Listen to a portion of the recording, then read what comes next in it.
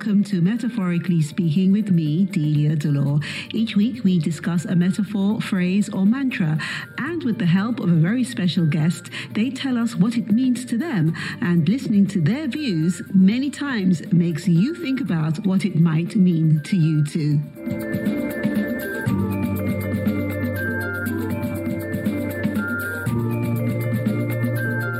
How have you been? Have you done anything sporty lately? It really makes your body and mind feel better. A long walk always helps me to think about things I've been avoiding, or I learned something new. I'm an avid fan of Apple's Time to Watch series, and I've learned so many different things from so many different people. For example, the Prince of Wales. I learned that his favorite song is Tina Turner's Simply the Best. I mostly always use this time to allow you to guess the metaphor we will be discussing during the show. Did you think of a few possibilities? In today's episode, we're going to talk about a metaphor which most of us have probably heard. It is, sports is a metaphor for life. Whether you're an avid sports fan or someone striving for a challenge, this is a metaphor with many links with our lives, which we will be delving into later. After that, we'll be catching up with our guest, former Olympian Kim Carter, to see how this turn of phrase fits into her life. But back to our proverb, sports is a metaphor for life. Let us start with a definition of the term. Cambridge Dictionary states that sport is a game, competition, or activity needing physical effort and skill that is played or done according to rules for enjoyment and or as a job. What about life without getting too deep and philosophical? We can define it as the physical, mental, and spiritual experiences that contribute existence, taken from the Free Dictionary. The highly acclaimed Japanese author Haruki Murakami defines this wonderfully in his book Kafka on the Shore. I quote, "Everything in life is metaphor. We accept irony through a device called metaphor, and through that we grow and become deeper human beings. Irony deepens a person, helps them mature. It's the entrance to salvation." End of quote. There are many examples of sports being a metaphor for life. For example, tennis coach Tim Galway, a best-selling author, he has a mythology which explains how tennis players learning the sport can improve their skills via a theory he calls inner game, which can also be used in everyday life. Let's hear what he has to say. There are two basic facts that set up the dynamics of the inner game. One is we all have much more potential than we think we have. And the other fact is we all get in the way of that potential more than we'd like to admit. So you have potential and you have interference. And the inner game is how to diminish the interference and express the potential.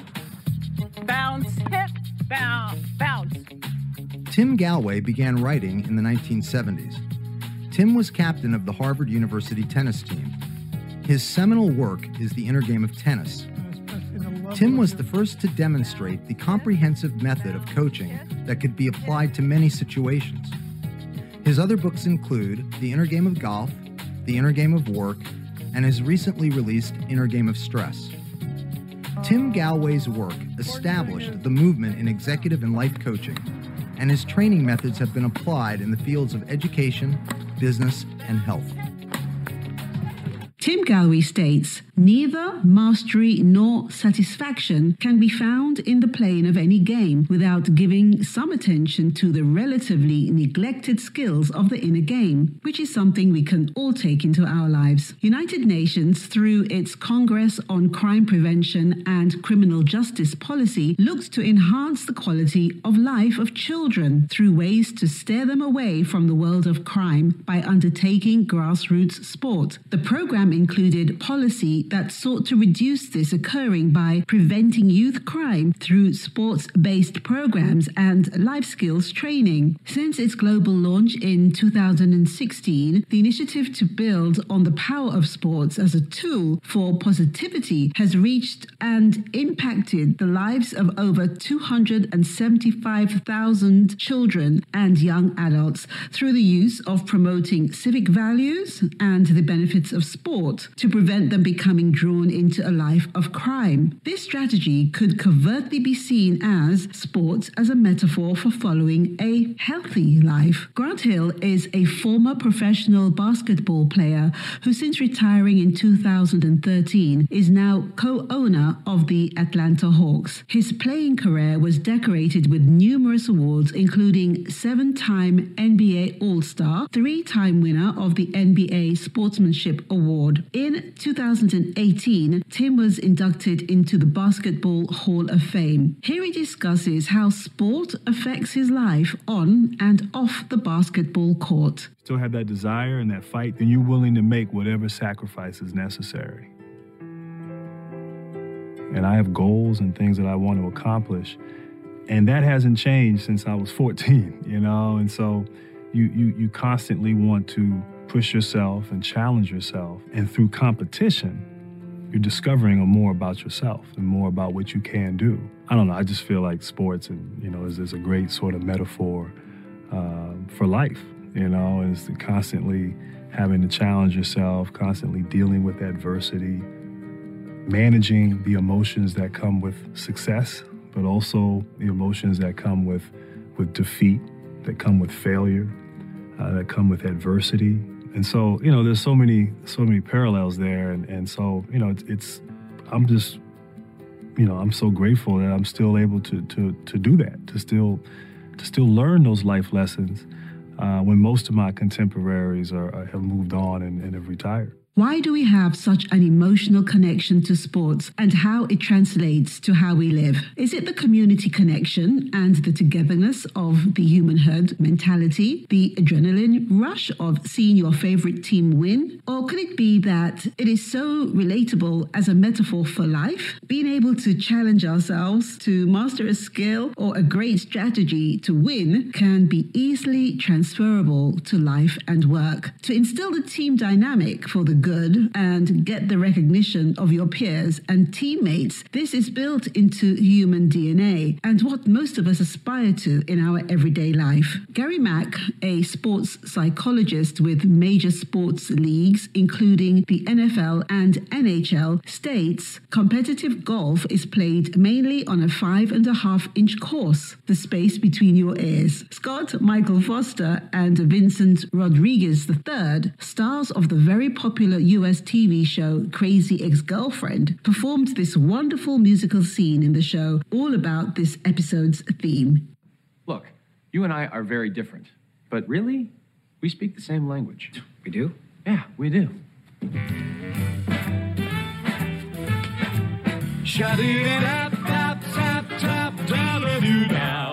We're down for the count, it's down to the wire.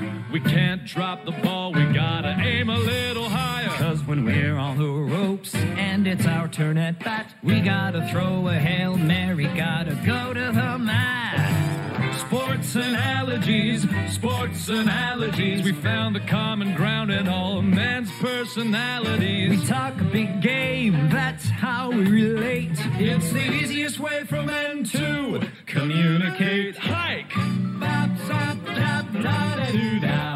It's par for the course when you're in the home stretch to swing for the fences with a full court press. We're on the 1-yard line, inches to go, so you'll pitch and I'll catch, cause it's our lead to blow. Let's use more sports analogies, they help men cope with life's harsh realities. Let's spew more cliches till we run out the clock. Just keep your eye on the ball, the puck, in my shuttlecock. A lovely quote from Austrian movie megastar, former governor of California, and Mr. Olympia, Arnold Schwarzenegger, said about the connection between sport and life: bodybuilding is much like any other sport. To be successful, you must dedicate yourself 100% to your training, diet, and mental approach, just like life itself. Allyson Felix, a retired American track and field athlete, a 6-time Olympic champion, and the Time magazine's 100 most influential people in 2020 and 2021, gave a talk on our subject this episode. Let's take a listen. Believe in yourself,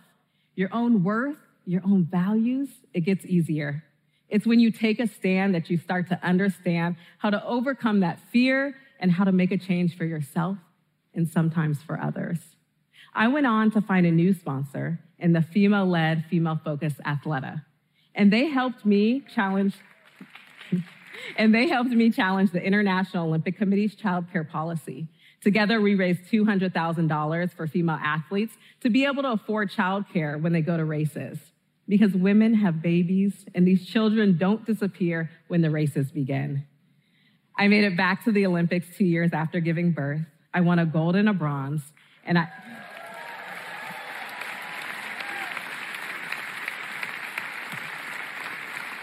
I became the most decorated American track and field athlete of all time. All while my daughter was watching. I was running for so much more than for medals or for a time on the track. I was running as a representation for women and for mothers and for anybody who had been told that their story was over. We are lucky to have former Olympian Kim Carter to join us today. A world-ranked heptathlete, Kim Carter joined PolyPrep as athletic director in July 2022, bringing a distinguished background as a student athlete, former Olympian, and accomplished coach. Kim ended Germany's 1993 World Outdoor Championships, ranking number 1 in the US and number 8 worldwide. A strong desire to give back to the community led her to leadership roles outside coaching, working with numerous non-profit organizations such as the Carl Lewis Foundation and AmeriCorps Vista. Kim, you chose as your metaphor, sports is a metaphor for life. Why did you choose that? I think I chose it because that's sort of the way I've lived my life as an Olympic athlete for a long period in my life. I'm getting older, so I can't say for the majority of my life now, but for a very long time, I was an athlete, and I just found that really, regardless of the situation, even if folks weren't directly involved in sports, they often relied on some sort of metaphor that had to do with athletics in order to explain a situation. But sports in itself has been used as a metaphor for so many things. And most recently, I'd say over the last maybe 10 years, I stand corrected, a lot more so in the UK, I think, than the US. And again, I could be wrong. Sports has been largely used as a metaphor for better living, a better lifestyle, whether it is one that deals with someone's health or whether it's one that deals with criminal activities. Would you say that that was a fair definition of it? I don't know the definition of it in the UK, so I apologize for that. And obviously, just like in sport, in life, you can find negative situations that folks will use in order to kind of supersede what it is that I'm talking about. But I have to talk about the sporting life that I've lived. Sport is often seen as being something with a lot of discipline. Would you say that sports as a metaphor could also be seen as being a discipline? Well, I think that's definitely part of it. But you have to understand that sport really is a microcosm of life.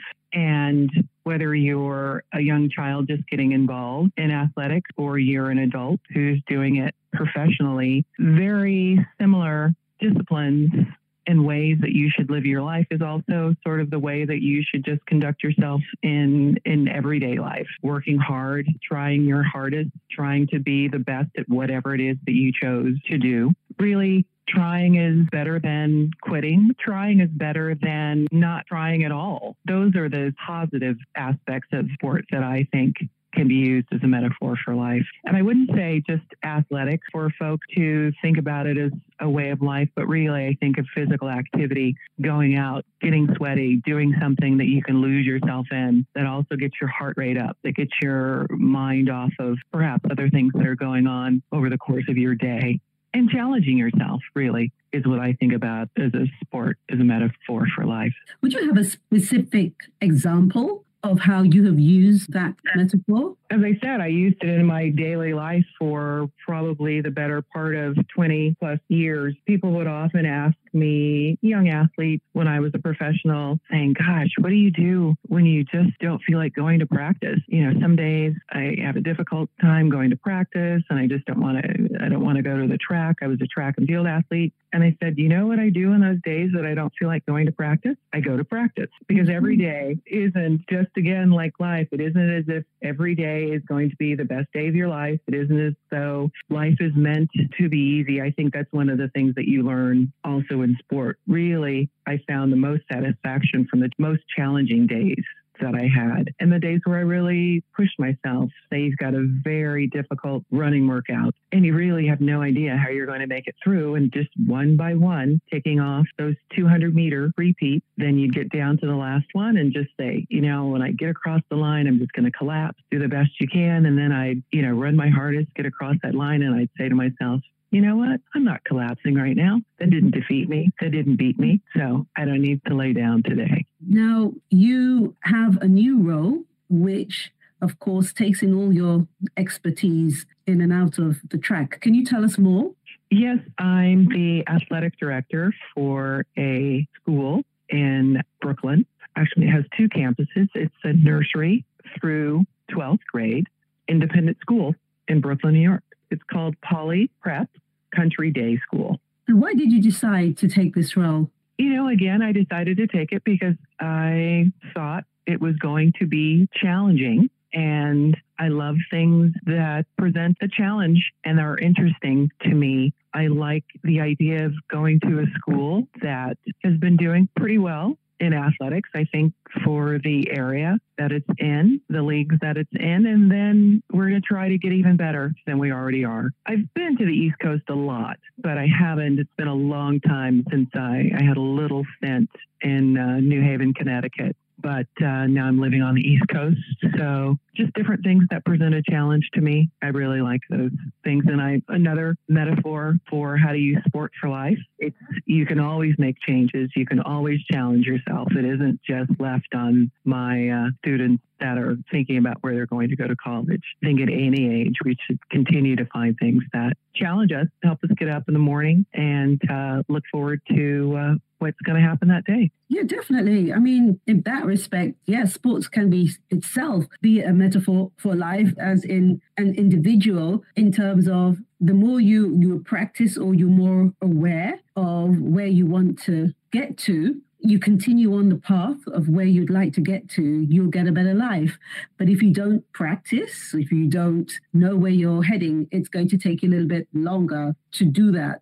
So I suppose we could indirectly look at it in that way. But when you were on the track, when you were practicing, did you ever think about the future and what you would be doing after the track? I obviously didn't think about that very early on in my career. Something I was actually thinking about before we started speaking. When you are an athlete, if you are at the top of your game, it is one of the most narcissistic situations that you can put yourself in. But in order to really do it well, you should be very focused on yourself. But I wouldn't agree that even as an individual athlete, like I was, that you're doing it by yourself. I had a wonderful team, fantastic coaches, great physiotherapists, folks that would, acupuncturists. I had a whole team of people that were helping me. So you don't really feel like you were doing it by yourself. But I did want to know that when the gun went off, when it was my turn to go in a competition, that I had done everything that I possibly could.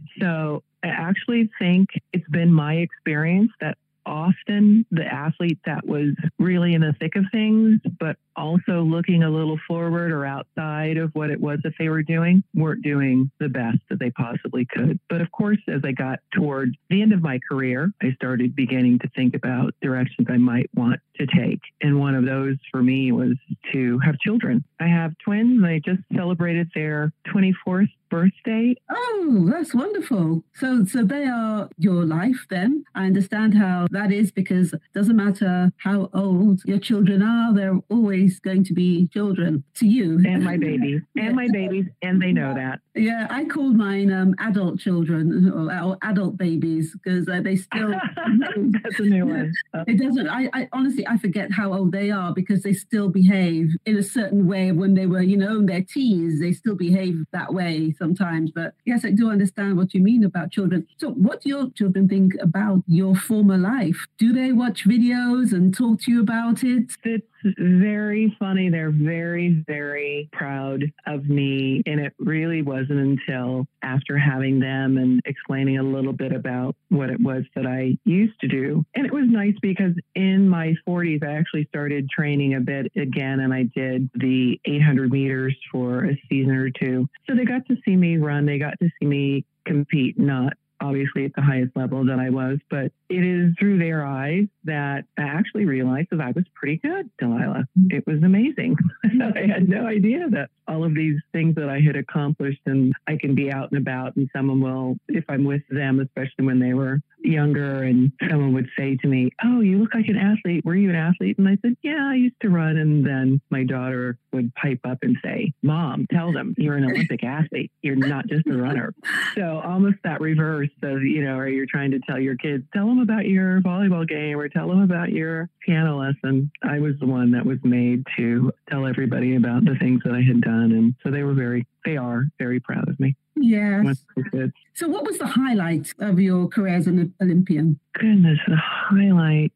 I think for the Olympic Games in particular, besides really, I guess, accomplishing something that you really had visualized, thought about, had written down on paper as a goal. And I can't tell you enough that when you have an athlete actually write down their goals, so they are made to look at them and see them in writing, that to actually accomplish something like that. One, of course, because a lot of people, I would have loved to have made a couple of 2 or 3 teams. It wasn't my luck to have that happen. But then you really have to understand and a lot of them great athletes that for some reason the Olympic Games eluded them. So I have to be proud that I set a lofty goal like that. And through many trials and tribulations, I was able to accomplish that goal. But I think really the Games itself was to have it feel like just another meet, and not to say that it was not special, but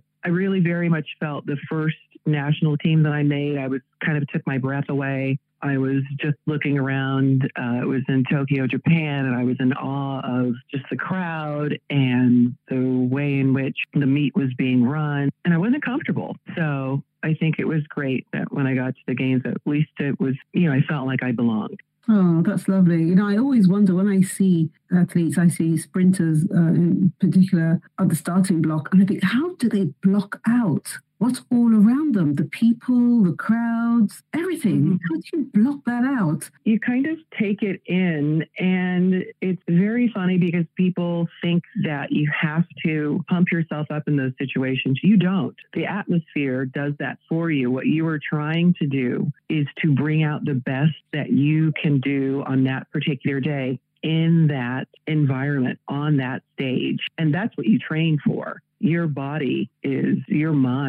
is ready for that opportunity to be around the best in the world and to compete against the best in the world. So that is, I was going to say, not an easy proposition, but it's one that you look forward to, hoping that you get a chance to participate in. I remember being in Stuttgart, Germany. I think we had a crowd of 80,000 people. You can't imagine what it feels like to put your hands over your head and start clapping, and to have nearly the entire crowd of spectators start clapping along with you. It's just an amazing feeling. Wow. Well, Kim, thank you so much for spending time with us today, and all the best with your future endeavors. Absolutely. Thank you so much for having me. It's been great talking with you. A big thanks to Kim Carter for giving us her unique insight of the metaphor she chose to discuss. Sports is a metaphor for life. Now let's delve a bit further into the metaphor and see how it is linked to our day-to-day conversations with friends, work colleagues, and loved ones.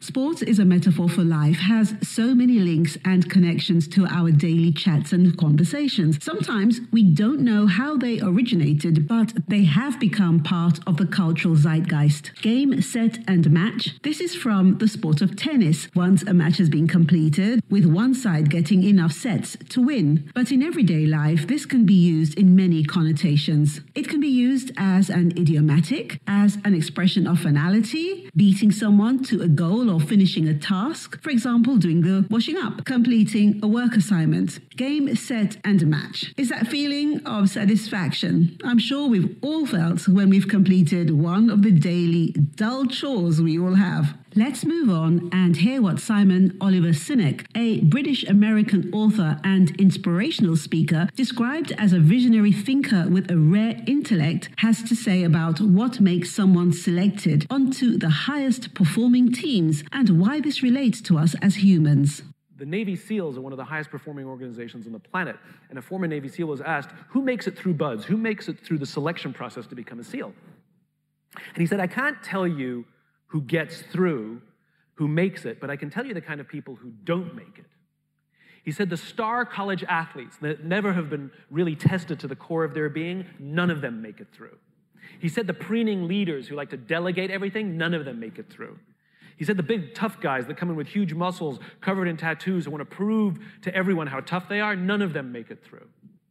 He said some of the guys that make it through are skinny and scrawny. He said some of the guys who make it through, you will see them shivering out of fear. He said, but every single one of them who makes it through, when they're emotionally exhausted, when they're physically exhausted, some way, somehow, they're able to dig down deep inside themselves to find the energy to help the person next to them. Service, giving to another, having their back, is what makes the highest performing teams in the world. Not their strength and not their intelligence. It's their willingness to be there for each other.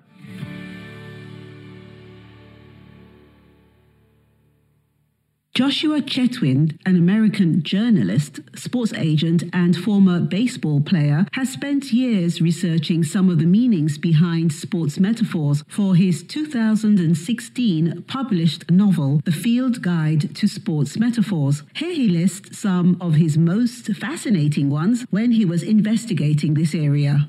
Yeah, the ones that surprise you that they started in sports are the ones that are always the most interesting for me. So a word like fluke doesn't seem like it has a sports background, but came from billiards. And it was an Old English word that meant guess. And in early days of billiards, the balls were made of ivory, and the balls would often get warped. And as a result, they would roll really in ways that you wouldn't expect. Yeah. And so they needed to come up with a word to express that, and that's why fluke became part of the English language. Fluke is in there. Now, you had an interesting part of your career as a baseball player, playing collegiately and then professionally. But you worked as a broadcaster trying to explain American baseball to audiences overseas, working for the BBC. I imagine that helps you as well, understanding phrases and what you can and can't say that people get. Yeah, absolutely. And I think that's one of the things that surprised me. I did work for the BBC, so for a British audience. And when I was looking at some of these phrases, I saw David Cameron, who's the Prime Minister for Great Britain, using step up to the plate. And as someone who lived in England and talked about baseball, trust me, people don't talk about baseball on the street all that often. And when you see the Prime Minister easily using an American baseball idiom, you know that these things are worldwide. Very interesting to hear how some of these metaphors from across the pond used in American sports have become common language and sayings in Great Britain. Let's briefly look over the sports metaphors that we commonly use in business and the origin of them. The ball's in their court. According to Elizabeth McLaren Kirkpatrick, author of Phrases Explored and Explained, this first came into public vocabulary in the middle of the 20th century, first being used to explain that other people are waiting on your action. American comedian Dimitri Evan Martin's metaphor for swimming is very apt on this subject. Swimming is a confusing sport because sometimes you do it for fun and other times you do it to not die. And when I'm swimming, sometimes I'm not sure which one it is. How about a little sporty laughter? Here's Trevor Noah. Economy, you never know, right? You never know. What about stocks? Well, I guess stocks, they're up and down. I don't really know. They're up and down. They could go anywhere. It's those are stocks. We don't know. But the sports, you know? You need to flip that around. You forget the statistics in the economy. Just relax in your sports. Have fun. That's the sports I watch, is relax, like soccer. I'm a huge fan of soccer. You know? Yeah. Oh, there's some fans here. I love soccer. It's chilled. You hear it in the commentators when a game is being played. There's no statistics at all. Game starts off, the whistle blows, and welcome, ladies and gentlemen, to this majestic match. It's Spain playing against Germany. Oh, and what a wonderful day it is. Look at the crowd, really excited. Oh, and the atmosphere is amazing. Wonderful weather. And the guys are just like, oh, yeah, John, you can feel it. The players look great. It's wonderful. What do you think is going to happen today, Martin? Oh, nobody knows.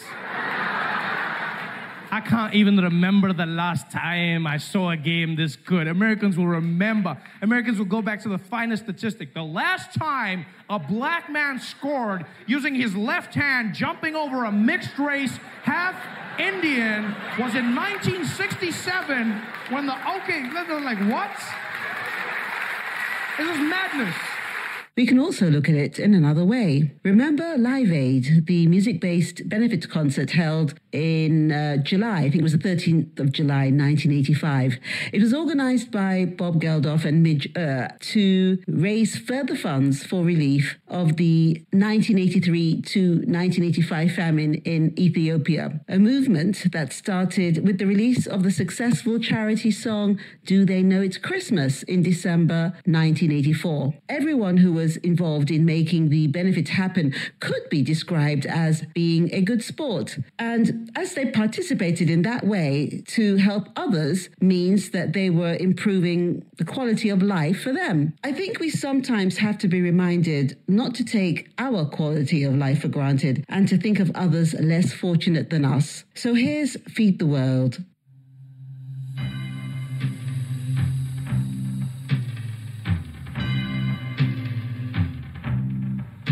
Christmas time, there's no need to be afraid. At Christmas time, we let in light and we banish shade. And in our world of plenty, we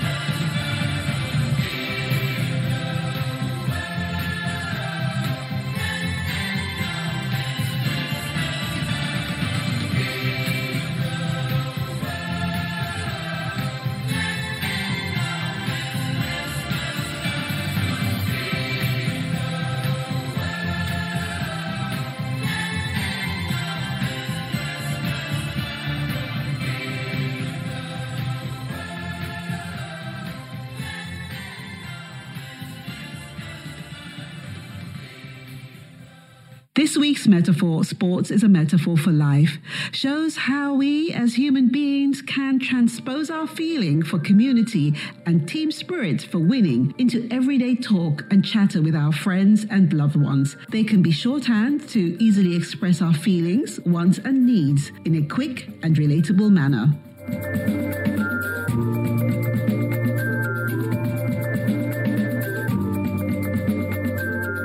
Thank you to our guest, the wonderful Kim Carter, for reminding us how important sports is to our well-being, and thank you for listening. Make sure to join us again for more idioms, proverbs, and metaphors on Colourful or on our podcast, Metaphorically Speaking, which can be found on Apple, Spotify, and all major streaming platforms. Reviews are incredibly important to us, so if you have a moment, we would love it if you could leave us one on Colourful or any of the platforms I mentioned before. We love making this show and we love growing with your feedback. It's the only way we can grow. So do leave us a comment or share this episode with your friends. You can also email us at info@metaphoricallyspeaking.uk in case you have a metaphor you'd like us to research.